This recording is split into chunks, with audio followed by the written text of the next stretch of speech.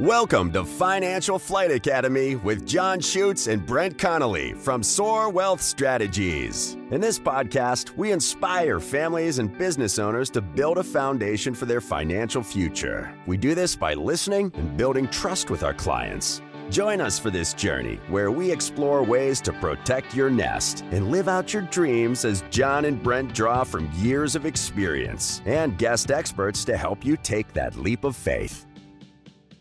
We are preparing for takeoff. There is no need to be concerned about your seatbelt or your tray table, but you might wish to keep your financial statements close by for quick reference. Discussions may trigger aha moments as well as what the moments. So let's get to it. Wheels up. The primary guest this show is also one of the hosts of Financial Flight Academy, John Schuetz. Asking the questions is his founding partner, Brent Connelly. They will explore his journey from introvert to television sports anchor to certified financial planner. And you will find out why managing risk is an important part of every discussion at Soar Wealth Strategies. Thank you, Patrice. I'm Brent Connelly. And the goal here always at Financial Flight Academy is to introduce you to people that have taken the leap of faith, whether that's personally, maybe starting a business, or maybe being a person in their community. These people that we help every day might be retirees or people that are approaching retirement. And we hope that you learn from these stories about your financial situation, and maybe you share those with someone that you love. If you like what you hear, we hope that you share this podcast. And I'm very, very honored and pleased to you should be. Talk today with Mr. John Schuetz, my friend and business partner. John, how are you? I'm fantastic today, Brent. It's great to be a guest on my own podcast. Excellent. Now, John, I want to start off really quickly as an overview and say, what are we hoping to share with our audience today? Well, whether you're just starting out or you're a multimillionaire, you have to protect yourself from the unexpected. And I know that sounds strange. Well, if it's unexpected, how do I protect myself from it? Right. We'll get into that a little bit. So I think there's something here for everyone in my very inspiring story. I've been told, Brent, by a client of mine that my stories are fascinating. So excellent. Buckle up. Could be a very exciting half hour here. Well, I'm being honest. I am very excited to learn more about you. I've known you now for, I think 11 or 12 years. So I'm really excited. Now, let me get this straight. From introvert to television sportscaster and now certified financial planner. So why would anyone want to leave a job as a sportscaster? I know. Giving up show business, right? How can you do such a thing? It was fun. When you're young, being a sportscaster is fun. You get to meet a lot of interesting people, some very big names, right? Sure. So I got to meet Hank Aaron, it's just folks like that, so that's fun when you're young, but then when you start having kids, your perspective changes just a little bit. So why a financial advisor? I know you think the same way. This is one of the most rewarding professions in the world. There are a few things more personal to talk about with people than their money. Absolutely. Right. I mean, if you're a doctor, sure. Right. It's a little more personal. Well, and for you, you had great hair on TV and you still have great hair. It's thinning, but yeah, thank you. I appreciate You're that. welcome. Check out the picture on our website, soarwealthstrategies.com. But no, it's so rewarding being a financial advisor because I get to feel like I'm part of some of these folks' family. Mm-hmm. You and I have been to funerals of clients. I've had to deliver life insurance proceeds. And to know that you've helped make an impact on somebody, it's not something that I felt in my previous profession at all. So if you're able to give people some financial peace of mind, it's very rewarding. Oh, absolutely. Absolutely. Now, from all the years I've known you, I've never known you to ever be in the introvert category. So it's a little hard to believe, isn't it? When I saw this outline, I said, you got to be kidding me, because that just doesn't seem like you're not at all. I mean, well, it's, things obviously changed, and it just speaks to the power of positivity and just some very simple, positive words from various people in my lifetime. So, okay. So let's take it back to, say, elementary school now. Yeah. Let's start from there. Yes. So I was so shy and introverted in elementary school that at recess, I would just go hide behind trees and really not participate in the recess, just shy. And so I was like that in pretty much all group situations. And even today, if I'm in a party or something, I'm probably that guy holding up the wall and not really socializing a lot. But gotcha. But so what changed? Those simple moments. So in third grade, I'm cast in an elementary play, which was actually foreshadowed my life. Voluntold, or did you actually volunteer? Well, you try out. But so I was always a very good reader. My mother read to me all the time. I followed along. So I was a good reader. So when you're in the third grade, when you're looking for the narrator of the play, you want someone who can read. That's pretty much the only qualification. But I played a radio announcer. Oh, really? And the song in the play that the first graders sang about the radio announcer was, "Oh, I am a radio announcer, grand, and folks will hear me all across the land. And then when I grow up a lot, you'll see then on television, I will be." Totally mirrored my professional life. There was nothing about a financial advisor later, but talk about foreshadowing. Wow. Yeah. And you still remember the song. You sound great. Well, I kind of forgot a little there, but it's just, so that gave me confidence. And when I first heard that laugh, that I didn't know that line was going to get a laugh. Okay. Very intoxicating. It was, so to get that reaction, that was probably the first step. And then in high school, I was on the speech team. Okay. And a judge wrote on a comment after the speech contest, after I won frequently. Just kidding. She wrote a comment: "You have a beautiful voice. Have you considered going into broadcasting?" Wow. And I know many people are so intoxicated by my voice right now, they probably can't even pay attention to what I'm saying. But sure. Yeah. So really, armed with only a love of my own voice and overconfidence, that's why you go into broadcasting. So I'll be darned. Okay. there's that. Okay. Very good. Then I will say one last thing. When I was a young TV sportscaster, I was doing everything by the book, Ted Baxter. And for you younger folks, Ted Baxter, I know I have to explain these things. I need to Google this. Yeah, thank you. Very hurtful. The Mary Tyler Moore Show. Ted Baxter was a kind of a bumbling news anchor, but I always thought you just had to do it by the book. And I had a news director who told me, "Hey, I need you and the weather guy to be my two cowboys," which was just show a little personality out there. Okay. And so those are three moments that I vividly remember that changed my life for the better. It's amazing, the little things, a note on a piece of paper, or what someone will say to you to help you relax and get out of your comfort zone. That's great. Right. And that's what we hope to bring to this show, because there's plenty of negativity out in the world right now. And, we really believe, I believe, and I know you believe, you create your own successes. And I hope that I've been more of a positive influence in my time with that one comment than negative, because it can go both ways. Sure. So that's what we're really trying to do here as well. That's great. No, I appreciate you sharing that. Okay. So I want to pivot now a little bit to money, and tell me a little bit about what was money like growing up for you? It was still green. Brent. Okay. Oh, but that's not what you're talking about. Right, yeah. Right. So my parents, first of all, I had a great childhood. It was fantastic growing up in a little town in Nebraska, North Bend. My father was a truck driver. My mother stayed home most of my childhood. And then when I became a teenager, she was able to go to work and help out. But my parents were both born during the Depression. Okay. And there wasn't a lot there for them. And eventually they became single parent homes. My father had to drop out of high school. His father died of cancer when he was 8 years old, had to drop out of school after the 8th grade to take care of the family farm. Okay. And my mother's father was actually murdered when she was 13 years old. Oh, my goodness. So you think about coming out of the Great Depression, and now all of a sudden these families are single parent families. Mm-hmm. I think you get the idea of why I am adamant about protecting from those types of risks. So you have the obvious things: life insurance, right? Older folks, long-term care insurance. And maybe that's a hybrid of long-term care and life insurance. Just disability insurance for someone who works. If you're, people think, well, the wealthy, they don't have anything to worry about. Well, you become a target when you're wealthy. So that umbrella insurance policy that you and I can buy, or the average person can buy, for the wealthy, you got to go somewhere else and find something that's actually going to protect you. So these are all the things that we will talk about when folks come in here to Soar Wealth Strategies. I just read a statistic this morning.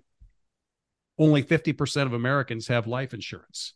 That's down from 63% in 2011. That's a study from LIMRA, it's a life insurance industry. Some of that is obviously we have an aging population. And so maybe life insurance isn't that need right now.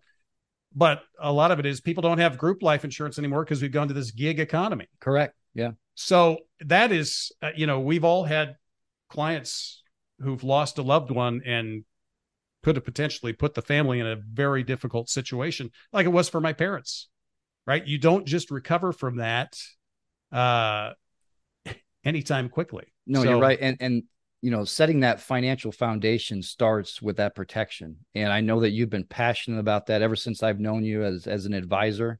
And I know that that's obviously top of mind, something we discuss in all of our meetings here, because otherwise it doesn't make sense if we don't have that financial foundation laid with the protection. So now tell me a little bit more. Let's pivot to, how did you get interested in money?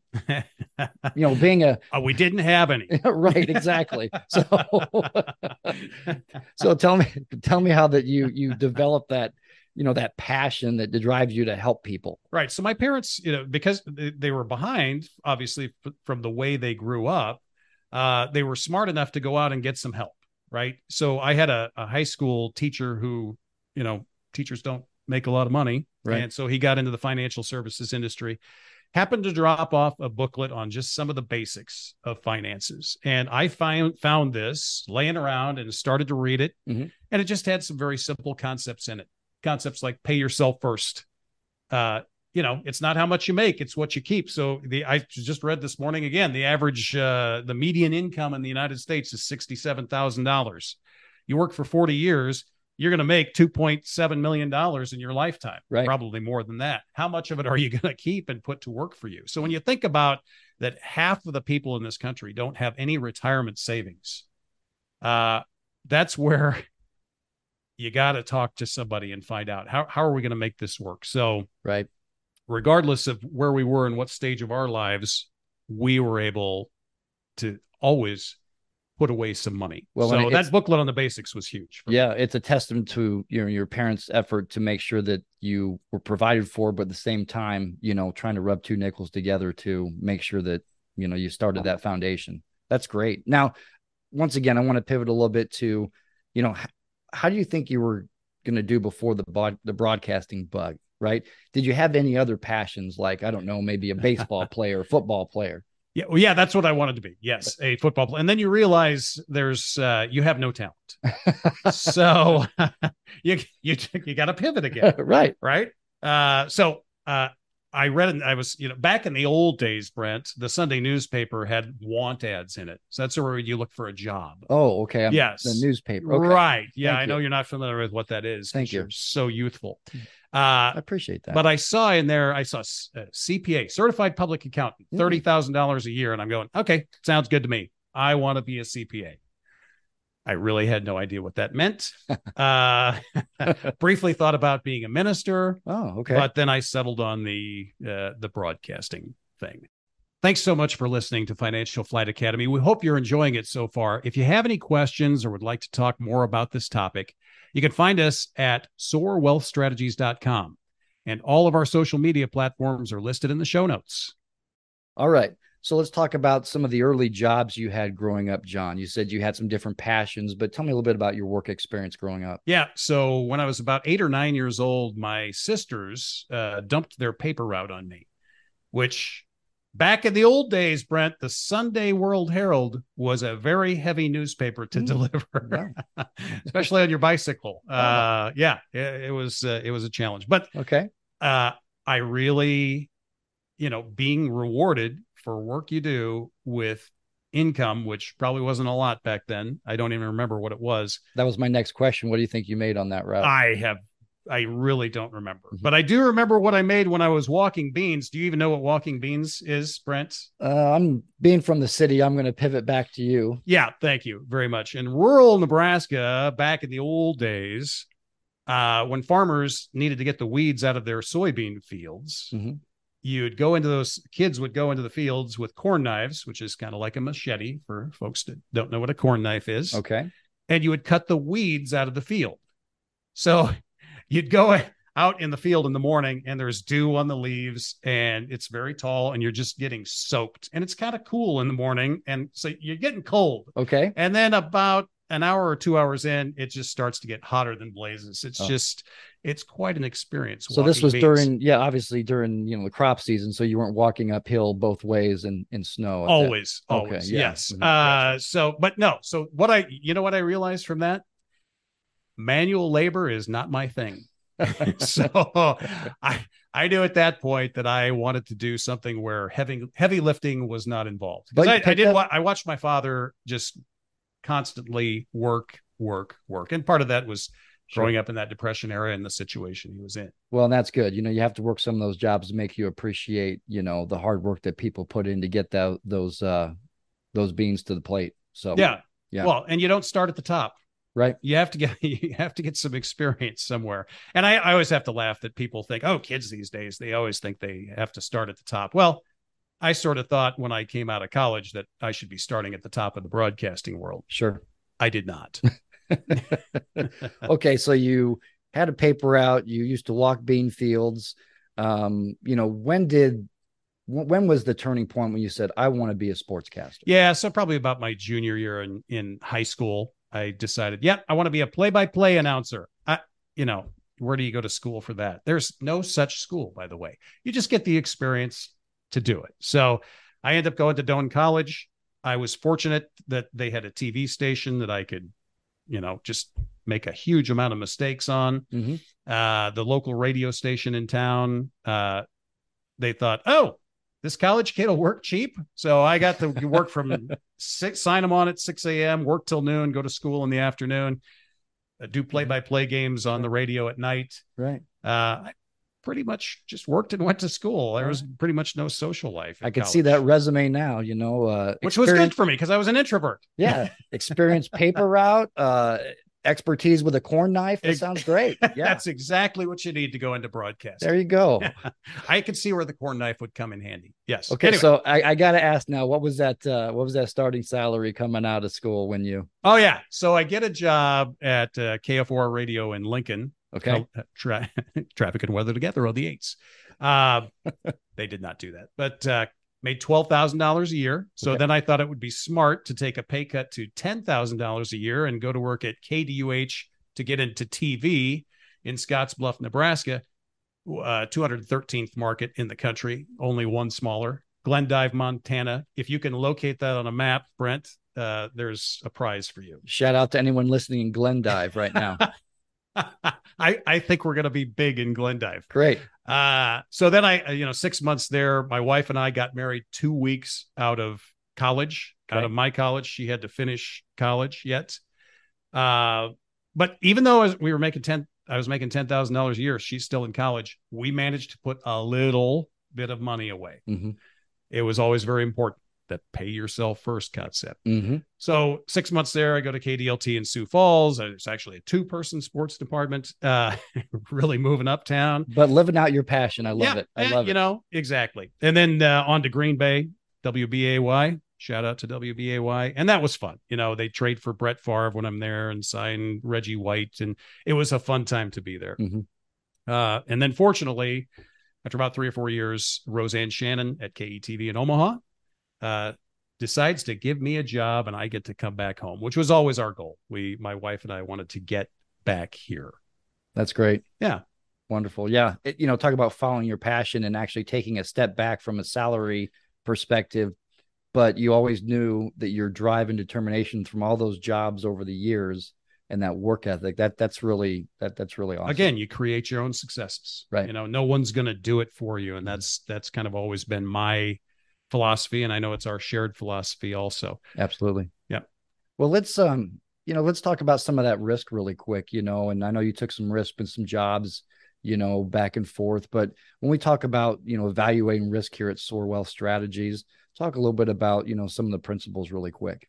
Yeah. So, the emergency fund seems simple. Many people don't have it. Mm-hmm. And if you're new to this concept, emergency fund, you want to have at least 3 months of your gross income or 6 months of your non-discretionary expenses, just meaning, things I got to have. Right. And by the way, you don't have to have cable TV. I learned that when I was making $10,000 a year in Scottsbluff, Nebraska. You got to make some cuts. But for a retiree, that's more. Maybe it's 12 to 18 months of those non-discretionary expenses so Correct. that there's a comfort level. And if something big does happen, you've got something to fall back on. Right. And then other things we do is building out a retirement income strategy. It's too complicated to go into in the time that we've got. But in times like this, that becomes very important to tell people, look, we've built your plan for this. And while it's uncomfortable, I don't like seeing my account down either. Right. Right. Absolutely. But if we build the plan out right, this should not be a problem. And our phone it's okay to call, but folks understand what we've done, and we have planned for these moments because we know they're coming. Absolutely. Well, I really appreciate you sharing your story and your passion. And it's a privilege and honor, certainly, to be, working aside right next to you. How did you? I know. You should be honored. All right, here we go. The show's, we don't have that much time, John. So how did you make that leap into, becoming a financial advisor? Like, tell me more about how that transition happened. Right. It's a big jump, right? Everybody knew, everybody, that sounds just terrible. A Everyone, lot of people knew there. Me from my time on television. So I thought about doing it for years. So we had prepared for it financially to make that change. But because people knew me from TV, I thought it was important to demonstrate, hey, I'm not just some schmuck who left television. I kind of have been a student of this for a long time. And so I got the certified financial planner designation. Mm-hmm. If you don't know, that involves concepts in financial planning, retirement planning, and employment benefits, income tax planning, estate planning, insurance planning, and then there's that ethics component to it. Absolutely. Now, I personally feel like my parents taught me more about ethics than I will ever need to know, but right. It's important that people know that they can trust you with their money. So it was a big jump, but glad we did it because, like I said, it is one of the most rewarding professions I think you could be in. Absolutely. No, that's a great story. And I appreciate you sharing that with me because you can see John's passion. You can see our passion here at Soar Wealth Strategies. And I'm just going to summarize now a little bit and say, risk is everywhere. There's risk when you wake up in the morning, get in your car.